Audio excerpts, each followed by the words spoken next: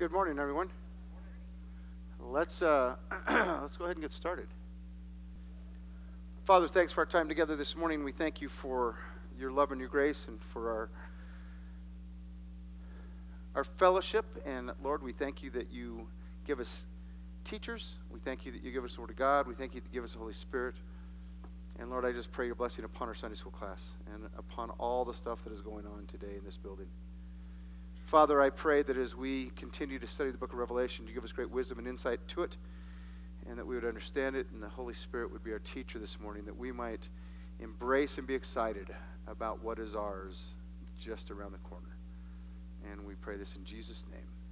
Amen. Well, we find ourselves in the last two chapters of the book of Revelation. We are pretty much done with the judgments and with God's wrath being poured out upon the nations for sin and ungodliness and unholiness and unrighteousness. And we are seeing that God is now preparing, or will prepare for us, a remarkable and wonderful place, a place that we call heaven. So chapter 21 and 22, these are great words. What a wonderful thing to know that this place is ours, and that this will be ours one day, and God lays it out for us so that we can understand that.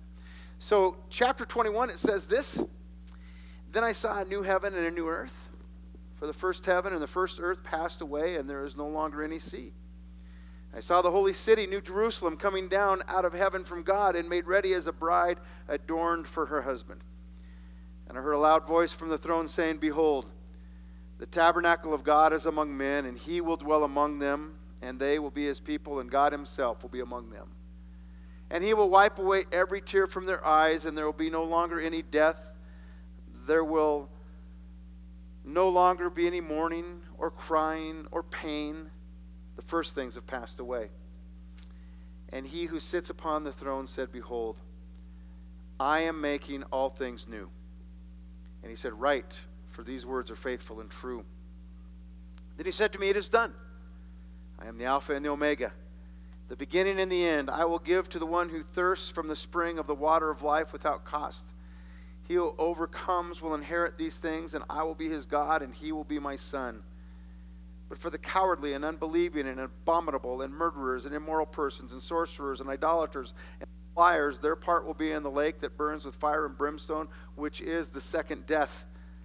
Then one of the seven angels who had the seven bowls full of the seven last plagues came and spoke with me, saying, Come here, and I will show you the bride, the wife of the Lamb. And so in the first couple of verses, we are finally getting to the fact where a place where everything is new, and he is starting to do the new. I saw a new heaven and a new earth, for the first heaven and the first earth passed away, and there is no longer any sea. It is brand new, and it is God's design that it is brand new. All right? Let's look at some verses about that. I want to point out a couple of things that you may be surprised by. Go to 2 Peter chapter 3. 2 Peter chapter 3. 2 Peter chapter 3. And in verse 10 it says this: But the day of the Lord will become like a thief, in which the heavens will pass away with a roar, and the elements will be destroyed with intense heat, and the earth and its works will be burned up. Since all of these things are to be destroyed in this way, what sort of people ought you to be in holy conduct and godliness, looking for and hastening for the coming of the day of God, because of which the heavens will be destroyed by burning, the elements will melt with intense heat. But according to his promise, we are looking for a new heavens and a new earth in which righteousness dwells. So understand that this was always God's plan. We talked about this a couple weeks ago, that we are to be good stewards of what it is that God has given us, but his plan is to destroy this earth. And he will do that. And it says in here, I want you to notice that look in verse 12, looking for and hastening for the coming of the day of God, because of which the heavens will be destroyed by burning. The heavens will be destroyed also, and the elements will melt with intense heat. Because it says, according to his promise, we are looking for a new heavens and a new earth in which righteousness dwells. Let's look at a couple other verses. Go to the Old Testament, the book of Job. The book of Job. Chapter 15. Job chapter 15.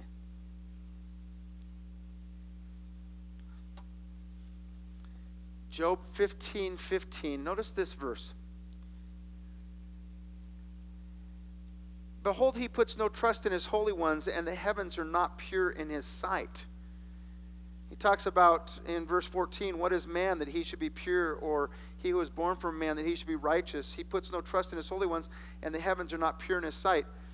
And I wanted you just to understand that concept has always been an Old Testament concept, that this idea of complete purity is not here yet. And one of the things that we've done is that we say, we've talked about in heaven there will be that total and complete purity, and that will be true one day. Right now, everything is still tainted, right? Everything is tainted by sin right now. Everything. All right? And that's why the new has to be made. Let's look at Isaiah chapter 24. Isaiah chapter 24.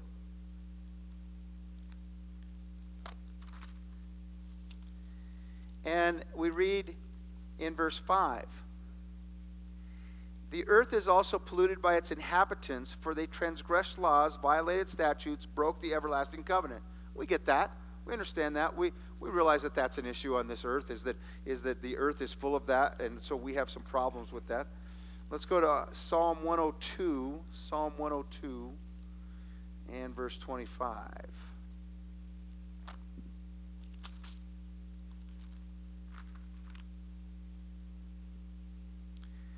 Psalm 102 and verse 25. Of old you founded the earth, and the heavens are the work of your hands. Even they will perish, but you will endure. All of them wear out like a garment, like clothing. You will change them, and they will be changed. So everything's going to be made new, the heavens and the earth. And I think that it's interesting when we talk about why is that? Why is it that God needs to create a new heaven? Well, he's going to create a new heaven because he's going to stay with this theme of everything is new, because we're starting brand new without any sin and unrighteousness. And I say this, I believe that the concept of heaven itself right now, wherever it is that God dwells, and that's a tricky, where is God dwelling? Well, we call it heaven. We're not exactly sure where God dwells. We know he's everywhere, but there's a place somewhere right now. Even that place has been tainted, because there was a day when Satan appeared before God and they had a conversation. And I think that even that place where God is right now is tainted by sin and unrighteousness. And so God is going to absolutely destroy everything that has ever had any kind of tainting in any way, shape, or form. And sin is that ugly and that powerful and that invasive. Okay? And he's got to get rid of it. So I think that's why he's doing this. So go back to Revelation chapter 21. So the first heaven and the first earth passed away. There's no sea anymore. That's a significant thing, because we understand that we are so dependent upon water. Okay? Well, not in heaven. The rivers and the oceans and the seas, they're non-issues in heaven. All right? It's all going to be different, as we'll see in a little while here. Verse 2 then says this. And I saw the holy city, the new Jerusalem, coming down out of heaven from God, made ready as a bride adorned for her husband. The capital city of the new heaven and the new earth, and this will be Jerusalem. This will be the new Jerusalem. This will be where the new heaven and the new earth is. Is it possible that this is what Jesus was referring to in John chapter 14? I go to prepare a place for you, and when that place is ready, I'll call you to myself? Maybe. We don't really know for sure what Jesus was talking about there completely. We really don't know exactly what's happening with the new heaven and the new earth. We don't really know what's going on with the new Jerusalem. There will be a Jerusalem in the millennium. We saw that, but it will not be this one. This is the brand new one. This is one that's not tainted in any way, shape, or form.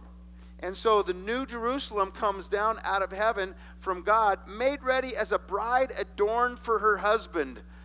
I referred to this a while back, that it's now time for the consummation. That is, everything is complete, everything is finished, and everything is being wrapped up finally. And is it possible that the church is in this New Jerusalem coming down and being presented to Jesus Christ? Some say that could be. Some say that is not the case. We really don't know. But it's an interesting thought, isn't it? That somehow there's this place that has been made ready for us.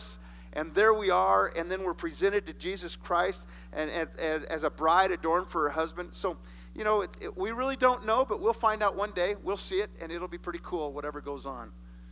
The next couple of verses then. This is an amazing verse. Verse 3. And I heard a loud voice from the throne saying, and so now we have God speaking, "Behold, the tabernacle of God is among men, and he will dwell among them, and they will be his people, and God himself will be among them." That's a new change, isn't it? That's never happened before. What's happened before was the Shekinah glory of God was among men, and a shadow of God, if you will, was among men, and the Holy Spirit is among men living inside of us. But this idea that the tabernacle of God is among men, that he's going to dwell with them, they'll be his people, and God himself will be among them, that's brand new. That's pretty cool.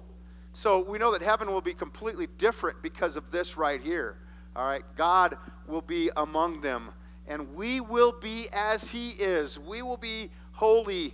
We will be transformed. And so there won't need to be the veil or the curtain or the backside of God or the shadow or the representation of God. What needs to happen in the new heaven and the new earth is simply God.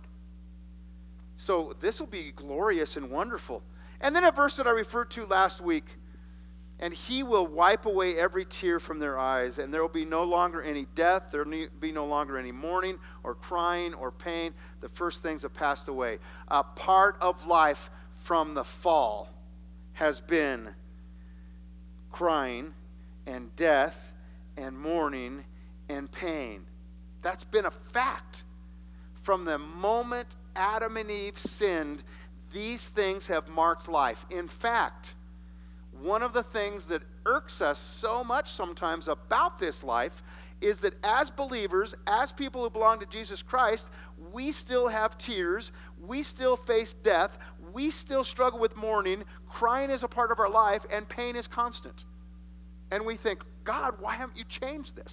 Why don't you do something different? And the answer is, he's going to. It's there. Okay? That's the neat thing. Has he done it now? Nope. Will he do it then? Clearly he will. And so I think that's a remarkable thing. And I shared with you last week, I want to say it again. I think that verse 4 is incredibly significant, that he will wipe away every tear from their eyes.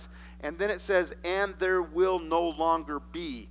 So I believe that what's going to happen here is I believe that there will be a sense of realization in heaven at this point of what we did or did not do on this earth. I believe, and this is a personal belief, okay?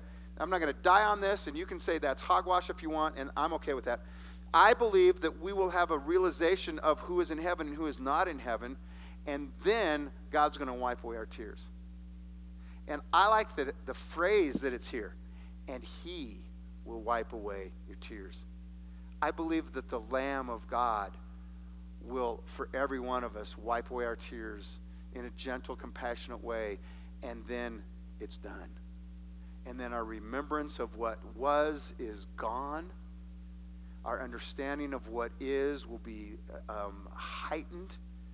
And from that, after he gently wipes away our tears as our loving Father and our Lamb, the Lamb of God, and he makes it clear, I'm doing this for you. And by the way, this new world that you're a part of, there's not any death anymore, and there's no mourning anymore, and there's no crying anymore, and there's no pain anymore, because all of those things have passed away. All things are new.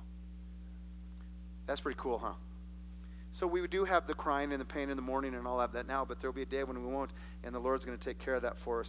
And so that's heaven, and that's pretty exciting. Verse 5 says, and he who sits on the throne says, behold, I am making all things new. And he said, write, for these things are faithful and true. I just want to point out to you that it says this, and it has said this in a few other places in the book of Revelation. Write, for these words are faithful and true. This is not an allegory. This is not a cute little story that Jesus is telling John somehow. This isn't a metaphor for anything. The Bible says that these words are faithful and true. The book of Revelation is as trustworthy as any other book in the Bible. Okay? And there are lots of Christians that don't buy into that, but I think that this verse helps us with that.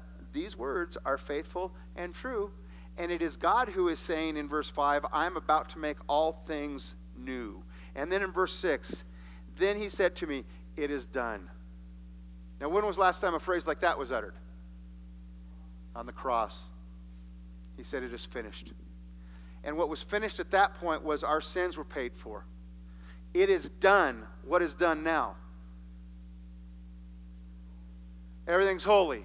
It's exactly right. Sin's been dealt with, and unrighteousness has been dealt with, and all of those things. And everything is holy now.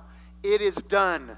All of the judgments are done. All of the issues are done. And life is about to be totally different. And he reminds us, I'm the Alpha and the Omega.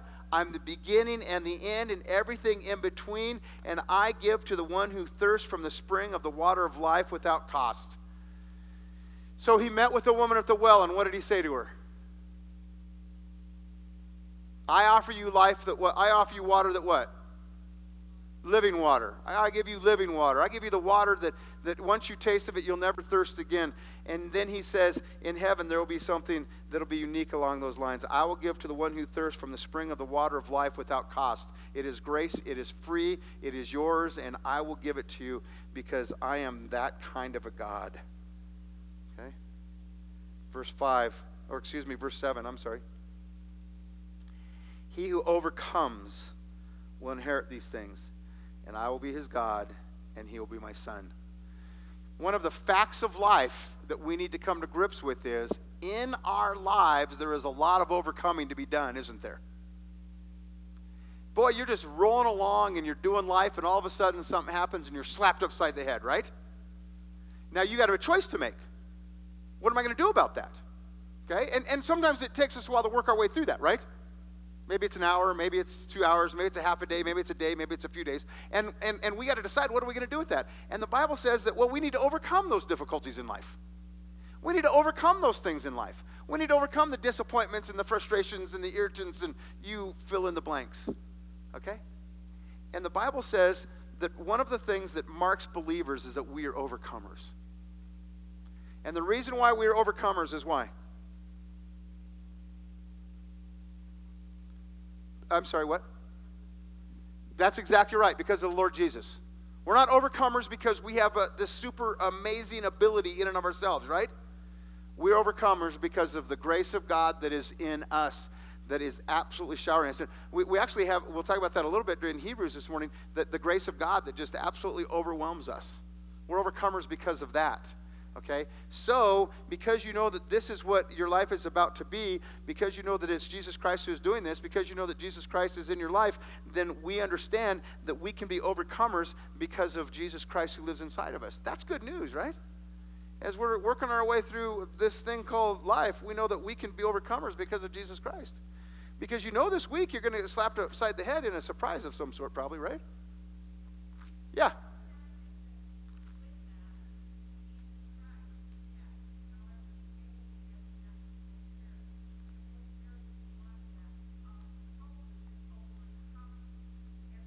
Absolutely. Absolutely. Holy Spirit helps us overcome that, and our heart is exactly what Jesus Christ does. You bet. Look at 1 John chapter 5. 1 John chapter 5.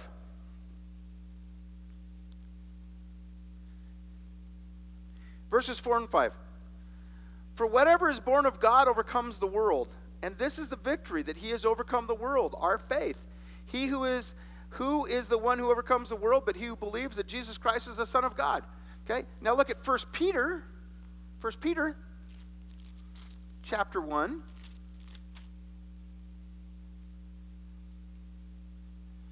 Oh, wait a sec. Sorry. I want to finish this and then I'll do that. I apologize.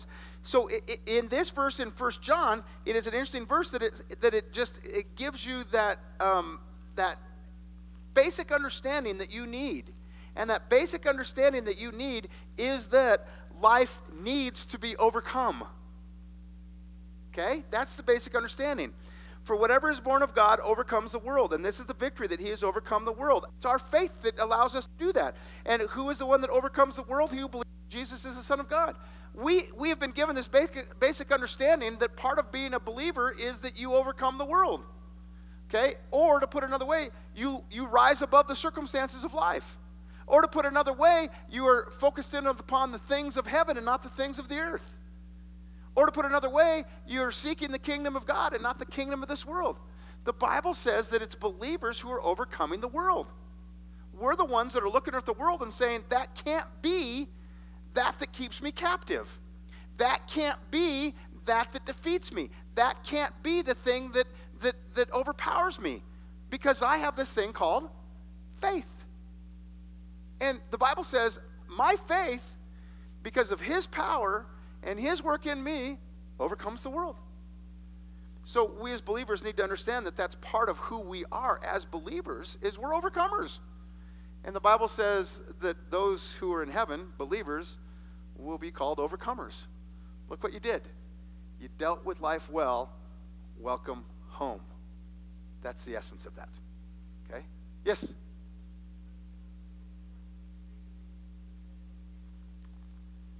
That's right. 1 John 4:4 is greater than he that is in us than he that is in the world. That's exactly right, because that's the battle we face. Now go to 1 Peter chapter 1, verse 4.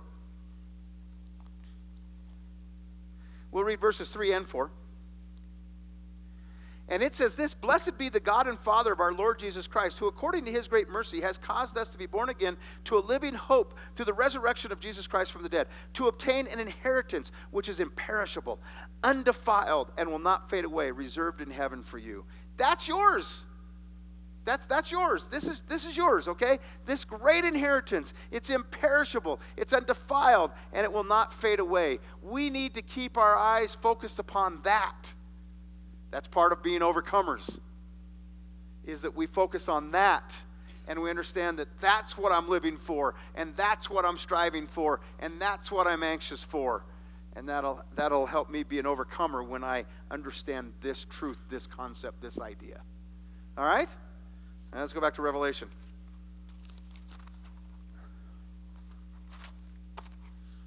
Verse number 8.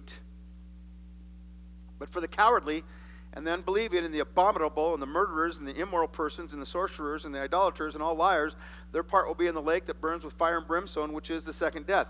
And so in the midst of this, God reminds us once again, this is not a universal deal. Okay? This is not a universal deal. We talked about this at length a couple different times. This is really the last time we really are going to see something like this. We need to be reminded one more time that not everybody goes to heaven. That Jesus Christ is the one who said, I'm the way, the truth, and the life, and no one comes to the Father but through me. He's the only way to heaven. And we need to understand that and believe that and realize that that is the truth. So there will be many that will not be a part of this. And this is a description, verse 8, of immoral living, of a life of sin. And he says those people will not be a part of this, and you need to understand that this is for you. Overcomers are different, and they have what it is that God gives us. And then we have in verse 9.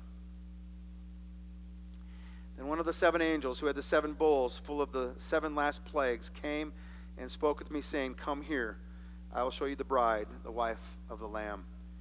Come here, I want to show you something great.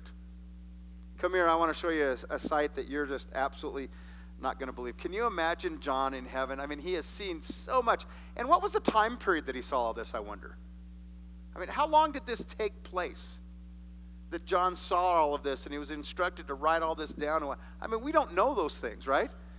But as he's gone through all of the things that we have read about, and now the angel says, Come here, I want to show you something really cool. Come here, let me show you this. And what we have in verse 10 is this. And he carried me away into the Spirit to a great and high mountain, and he showed me the holy city, Jerusalem, coming down out of heaven from God. Now, part of what needs to happen as we read in Revelation, as you read in other portions of Scripture, is we need to do our best to transport ourselves into the mind of those folks that put Jerusalem in a very special place. We don't have that. We don't do that. We don't do that with Jerusalem, generally speaking. We don't do that with any physical place really in our nation. We don't have the meccas of our life, okay? We just don't have those things. Jerusalem to these people was the city. It was the place. It was the high and holy place where God dwelt. And if you could go to Jerusalem, man, that was really special. That was overwhelming, okay? And we need to try to understand that a little bit, that Jerusalem is an incredibly remarkable, special, phenomenal thing. Look at what it says in verse 11 then. This is coming down out of heaven from God, and having the glory of God. Her brilliance was like a very costly stone, a stone of crystal clear jasper. And it had a great and high wall with 12 gates. And at the gates 12 angels. And the names were written on them, which are the names of the 12 tribes of the sons of Israel. And there were 3 gates on the east, and 3 on the north, and 3 on the south, and 3 gates on the west. Throughout Scripture, you see that God enjoys symmetry. He enjoys balance. Okay, so here it is. There's 4 sides. There's 3 on every one. And the wall of the city had 12 foundation stones. And on them were the 12 names of the 12 apostles of the Lamb. And so we see now that the Lord is bringing together Israel and the church. Right? And we're all coming together. And Israel is incredibly special. Always has been. Always will be. The church, incredibly special. It still is and it will be. And so they're all coming together now, and we have the names of the tribes. They're written on them, the names over the gates, and then we have the foundation stones are the 12 apostles, and then and the one who spoke with me. Oh, and by the way, and of the Lamb, I've noted that hopefully a few times, and you've noted it, that we read that description a lot in Revelation, the Lamb. And the one who spoke with me had a gold measuring rod to measure the city and the gates of its wall. And the city is laid out in a square. And its length is as great as its width. And its width is as great as its height, the Bible says. And he measured the city with the rod. And here's the New American Standard. And it's really interesting how the Bible has done this. The New American Standard goes ahead and lays it out. It's 1,500 miles. Some of your Bibles won't just say that. It'll still give you a description or the old measuring thing, and you got to go read the notes and try to figure it out. The New American Standard just says it's 1,500 miles. Okay, so the New Jerusalem is 1,500 miles long and wide and high. Okay?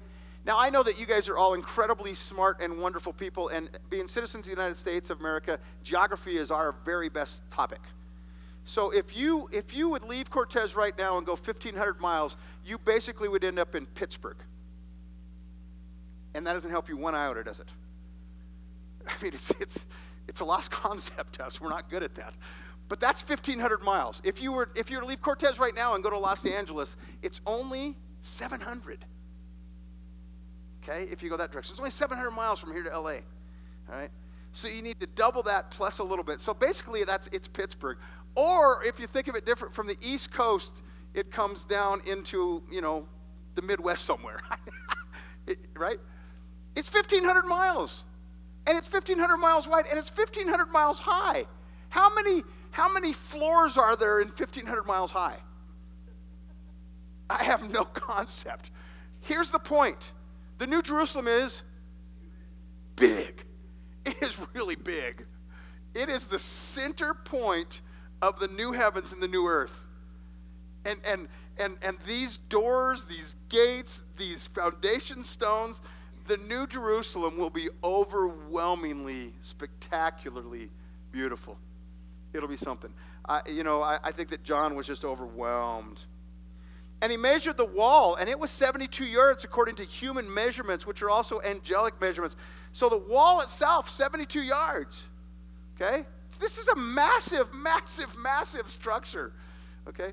And I think that it's pretty significant that God gives us the exact widths of it and the dimensions of it so that we understand that this is real. This is a real place. This is not a pretend place. This is a real place. This is an overwhelming deal here. Okay? And the material of the wall was jasper. And the city was pure gold, like clear glass. We've seen that before. The gold like pure glass. And the foundations of the stone were all adorned with every kind of precious stone.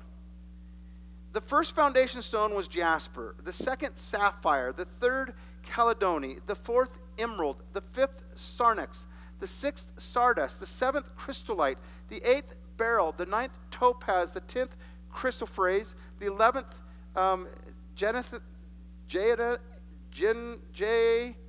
I don't know what it is. What is it? What? Japheth. I don't know. Okay. And the 12th amethyst. Here's the problem with this. I don't know what any of those are. So I don't know how valuable this place is. That's my point. Okay? But here's what I know is down through the ages, all of these stones have been held up as incredibly precious. Okay? What we have here is you have a list of all of the things, maybe outside of a few things that are not on here, but you have basically a list of that which people have wanted to grab and hold on to and have all of their lives, all of the history of mankind. You have the vast majority. There's a few on here that you'd say, well, I wish I had that one. Like you might be thinking, well, pearls weren't mentioned. Oh, here it is. And the 12 gates were pearls. Okay? And each of the gates was a single pearl. And the street of the city was pure gold, like transparent glass. So the bottom line here is that what you need to understand is this is a city that you cannot comprehend how incredibly wonderful and beautiful and spectacular it is. And what God has done here is He has said, this is basically what it's going to look like. This is how big it's going to be. This is what the outside, this is what it's going to be made up of. These are all the precious jewels and pearls, these are all the precious jewels and gems that I have given you throughout ages. And all of these things are going to be used to enhance the beauty of the place where you're going to dwell throughout all of eternity. And then you need to understand that it pales in comparison with the fact that He will dwell among us. Okay? Here's the interesting thing. Here's my belief about heaven and about what will go on here and the new heaven and the new earth. Okay? You're going to see the new Jerusalem and you're going to say, because you're going to want to look back at the face of Jesus and fall down and say, wow. My point in that? Jesus is more valuable than all these things. And wanting to see Jesus and be with Jesus is more valuable than all of these things. Okay? And that's what we need to make sure that we do. And we haven't really talked about that much. We've talked about it a little bit as we've talked about heaven in this Revelation study. But we need to make sure that that's our mindset, right? Of all of the really cool things that the Revelation tells us about heaven, the best thing that it tells us is that He will be our God and He will be among us and we will see His face. We're going to see Jesus. We're going to see God. We're going to see the Holy Spirit. We're going to see God. That's going to be really, really something. Okay? And oh, by the way, there's going to be a building over there that has a lot of precious stuff on it. But God's there. Okay? Yeah, that is what He thinks of His bride. That's exactly right, which is the church. So, heaven is great. It's God. And so here's the deal. I have no idea how long it'll be before I get to heaven, and you have no idea how long it'll be before you get to heaven. Some of us could be there this week, some of us next month, some of us in 5 years, some of us in 10 years, some of us in 20, 25, 30, 40 years. We don't know. We just don't know. But in the meantime, I think that it would make all the sense in the world, since we know that's where we're headed, is if we could spend time in the Bible and get to know the place and the person that we're going to be with throughout all of eternity. And that's another way to look at the Bible, isn't it? I'm going to be with God for a really long time. I think I'll spend a little time figuring Him out and understanding Him so that when I get there I won't be surprised at all. And that's really what we need to be doing in the meantime. Verse 23. Oh, verse 22, I'm sorry. And I saw no temple in it. There's not a need for a temple. Okay? There was always a need for the temple. There was always the need for you to go to a place to worship. Go to a place so that you could be there. There's no temple in it, for the Lord God the Almighty and the Lamb are its temple. They're everywhere. We are worshiping in the purest way constantly because God's everywhere. And we will see Him. And we don't need to go to the temple. We don't need to search Him out. He's there. Okay? That's a remarkable thing. In verse 23, and the city has no need of the sun or the moon to shine in it, for the glory of God has illumined it, and its lamp is the Lamb. Because when Jesus was on this earth, He said what? I'm the light of the world. He wasn't just kidding. He's really the light of the world. And when we get to heaven, He's going to light it up. We don't need any of those things. We don't need the sun or the moon to shine on it. The glory of the God is illuminating it, and the lamp is the Lamb. God Himself, He who was on this earth, Jesus Christ said, I am the light of the world, and He's going to shine in glory for all of eternity as the light. And we don't need any other light except Him. And the nations will walk by its light, and the kings of the earth will bring their glory into it. And so what does that teach you about eternity and heaven and what we call heaven in verse 24? All we need is Jesus. And there will be every form and type, and everyone will be there, right? The kings of the earth will bring their glory, and the nations will walk by its light. Everybody's going to be there. There's going to be an aspect of every tongue and tribe, right? That's what I meant by that. Every tongue and tribe. Okay? They're going to be there.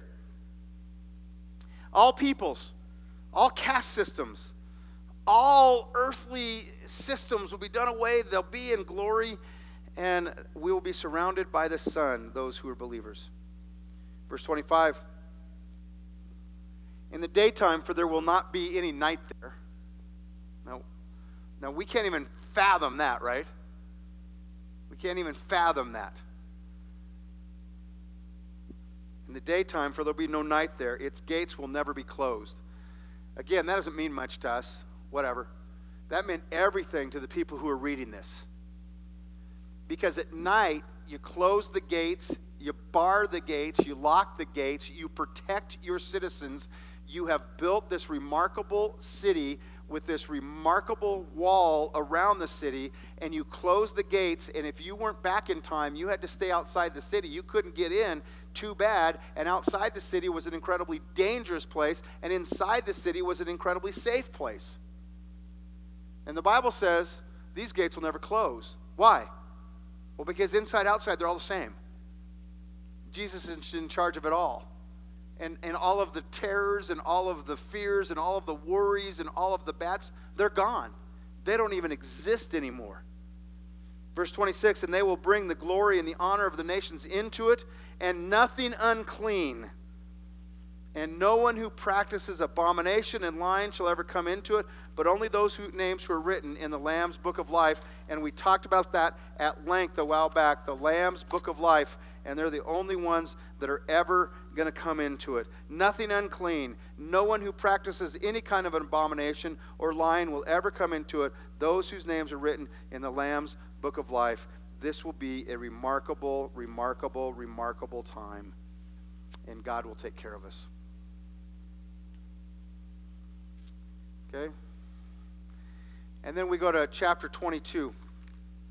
Chapter 22. Then he showed me a river of the water of life, clear as crystal, coming from the throne of God and the Lamb. A real river flowing from the throne. Okay? Living water. God is the source of all life, and that is reiterated here. That is taught here. God is the source of all life. It's from the throne of God and the Lamb. In the middle of its street is where this is. On either side of the river was a tree of life bearing 12 kinds of fruit, yielding its fruit every month, and the leaves of the trees were for the healing of the nations. Okay? So this is Eden, but better. This is Eden, except way better. And the issue here is, it says that they're going to bear 12 kinds of fruit, yielding its fruit every month, and the leaves of the tree were for the nations, and there will be no curse. And the throne of God and the Lamb will be in it, and his bondservants will serve him. There's no curse. And so this is finally the end of what happened back in Eden, right? And the curse and all of that. Now we're moving forward. And here's an interesting observation in 22 verse 2. On either side of the river was the tree of life, bearing 12 kinds of fruit, yielding its fruit every month. There's some sort of time in heaven. I don't know what that looks like. I don't know the ins and outs of that. But there's some sort of measurement of time somehow in heaven, that these are going to bear this fruit every month. Okay? And it says that the leaves on the tree were for the healing of the nations. It is finally bringing the peace and bringing the harmony that God wanted all along, because now we have no more curse. Verse 3, there will be no curse. Now that is a remarkable short phrase that speaks volumes. Right? It speaks volumes, right? Okay. What was the curse? What was the basic issue of the curse? I mean, what went on back with the curse? What were some of the things? Death was certainly part of the curse. No more death.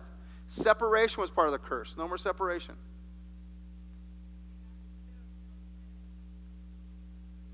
He had to seal it so that we wouldn't go back in, and so there's no doors in heaven, and so everything's opened up, right? So that is part of it. That is gone. What else part of the curse? Sin, gone. Gone. The battle between Jesus and Satan, right? Gone. Over. No more weeds. Work will be as work was supposed to be before the curse. It'll be a joyful thing for the glory of God. Okay? No more angst or difficulty between people. Part of the curse was going to be the battle with husbands and wives and some of the struggles that we have. That's all gone between all people. Okay? No more curse. It's all gone. It's such a remarkable thing. And the throne of God and of the Lamb will be in it. God will be everywhere. God will be everywhere. It is just one of those remarkable things. And verse 4 is a verse that I mentioned earlier. They will see his face, and his name will be on their foreheads. And we've seen that before. His name will be on our foreheads. We don't know what that is. We don't know what it says. We don't know how that'll manifest itself. But his name will be on our foreheads. There will be that identity that we belong to him. But we will see his face. And do not minimize that verse, right? We've never been able to see his face before. Now, certainly, those who were on the earth when Jesus Christ was on the earth, they saw Jesus in the flesh. But the person that was closest to God than anybody probably was Moses, David. And what did God say to Moses when he said, I want to see you? Yeah, I'll show my back to you. You can't see my face. We need to understand the significance of seeing his face, of seeing the face of God. I mean, it ought to just baffle us and blow us away, and just what a deal. Verse 5, it's a repeated truth. And there will no longer be any night, and they will have no need of the light of a lamp, nor the light of the sun, because the Lord God will illumine them, and they will reign forever and ever. So we had the first part of verse 5. It's repeated now in there that we don't need a light, we don't need a lamp, the light of the sun, we don't need that because God will illumine them forever. Now we get the next part of that, and they will reign forever and ever. Forever and ever. That's a really long time. And forever and ever we're going to reign. In verse 6, and he said to John, he said, these words are faithful and true. A repeat of what we saw in the last chapter. And the Lord, the God of the spirits of the prophets, sent his angel to show his bondservants the things which must soon take place. You needed to see these things so that you would know what was next. And God gave it to John, and we have it today. Verse 7. Behold, I am coming quickly. Blessed is he who heeds the words of the prophecy of this book. Only the Father knows when all of this will come to pass. We read that in the Gospels. Only the Father knows.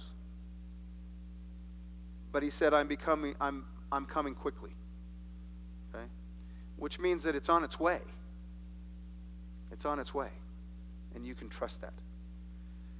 I, John, am the one who heard and saw these things. So at the end of all of this, John is saying, I saw them. I heard them. All right? We think that it's been difficult to read this. John saw them and heard them. I, John, was the one who saw and heard these things, and when I heard and saw, I fell down to worship at the feet of the angel who showed me these things.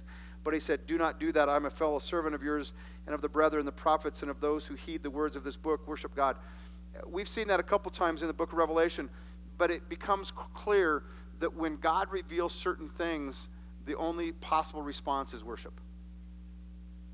And I think that we've probably all been in that place at one time or another in our lives. Certain things have gone on in our lives, and the only possible response we have is worship. Okay, well, John was going to worship the one who's given him the message, and the angel fixed that right away and said, no, not me, worship God. God's the one that gave them. Worship God. The final message is how most of your Bibles will title verse 10 and beyond. Okay? And I think we need to probably stop here because I cannot finish this because I have some things I want to do, so we need to stop and finish next week. But he said, do not seal up the books of the prophecy of this book, for the time is near. I want to stop with that then, and I want to say that this is not to be hidden. This is to be proclaimed. This is an important thing. And generally speaking, the Church of Jesus Christ doesn't give Revelation what it needs. I haven't, certainly in my ministry over the years, that we spend time in Revelation and we teach it regularly.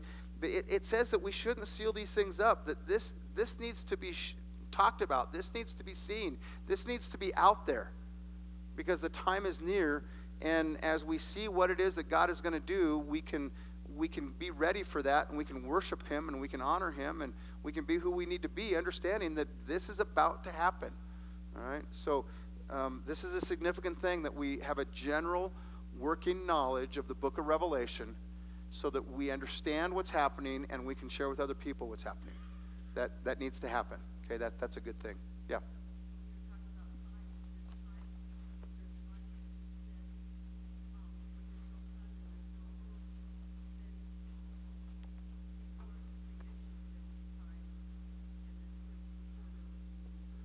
Absolutely. There has always been time in one way or another. Yeah. Yep. Because God measures differently, right? And He'll share that measurement with us someday, I think. This is how this works. Anyway.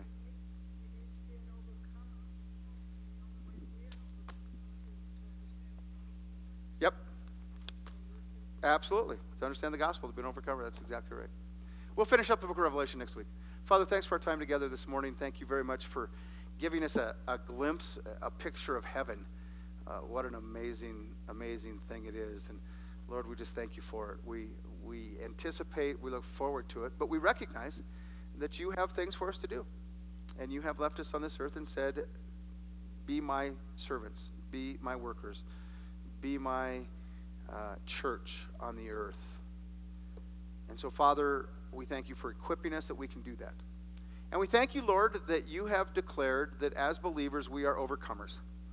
And I just simply pray that we who are overcomers in your perfect plan and work would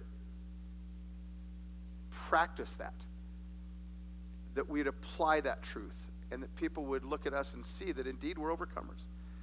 We know that by the power of the Holy Spirit and Jesus Christ and our faith, we can overcome.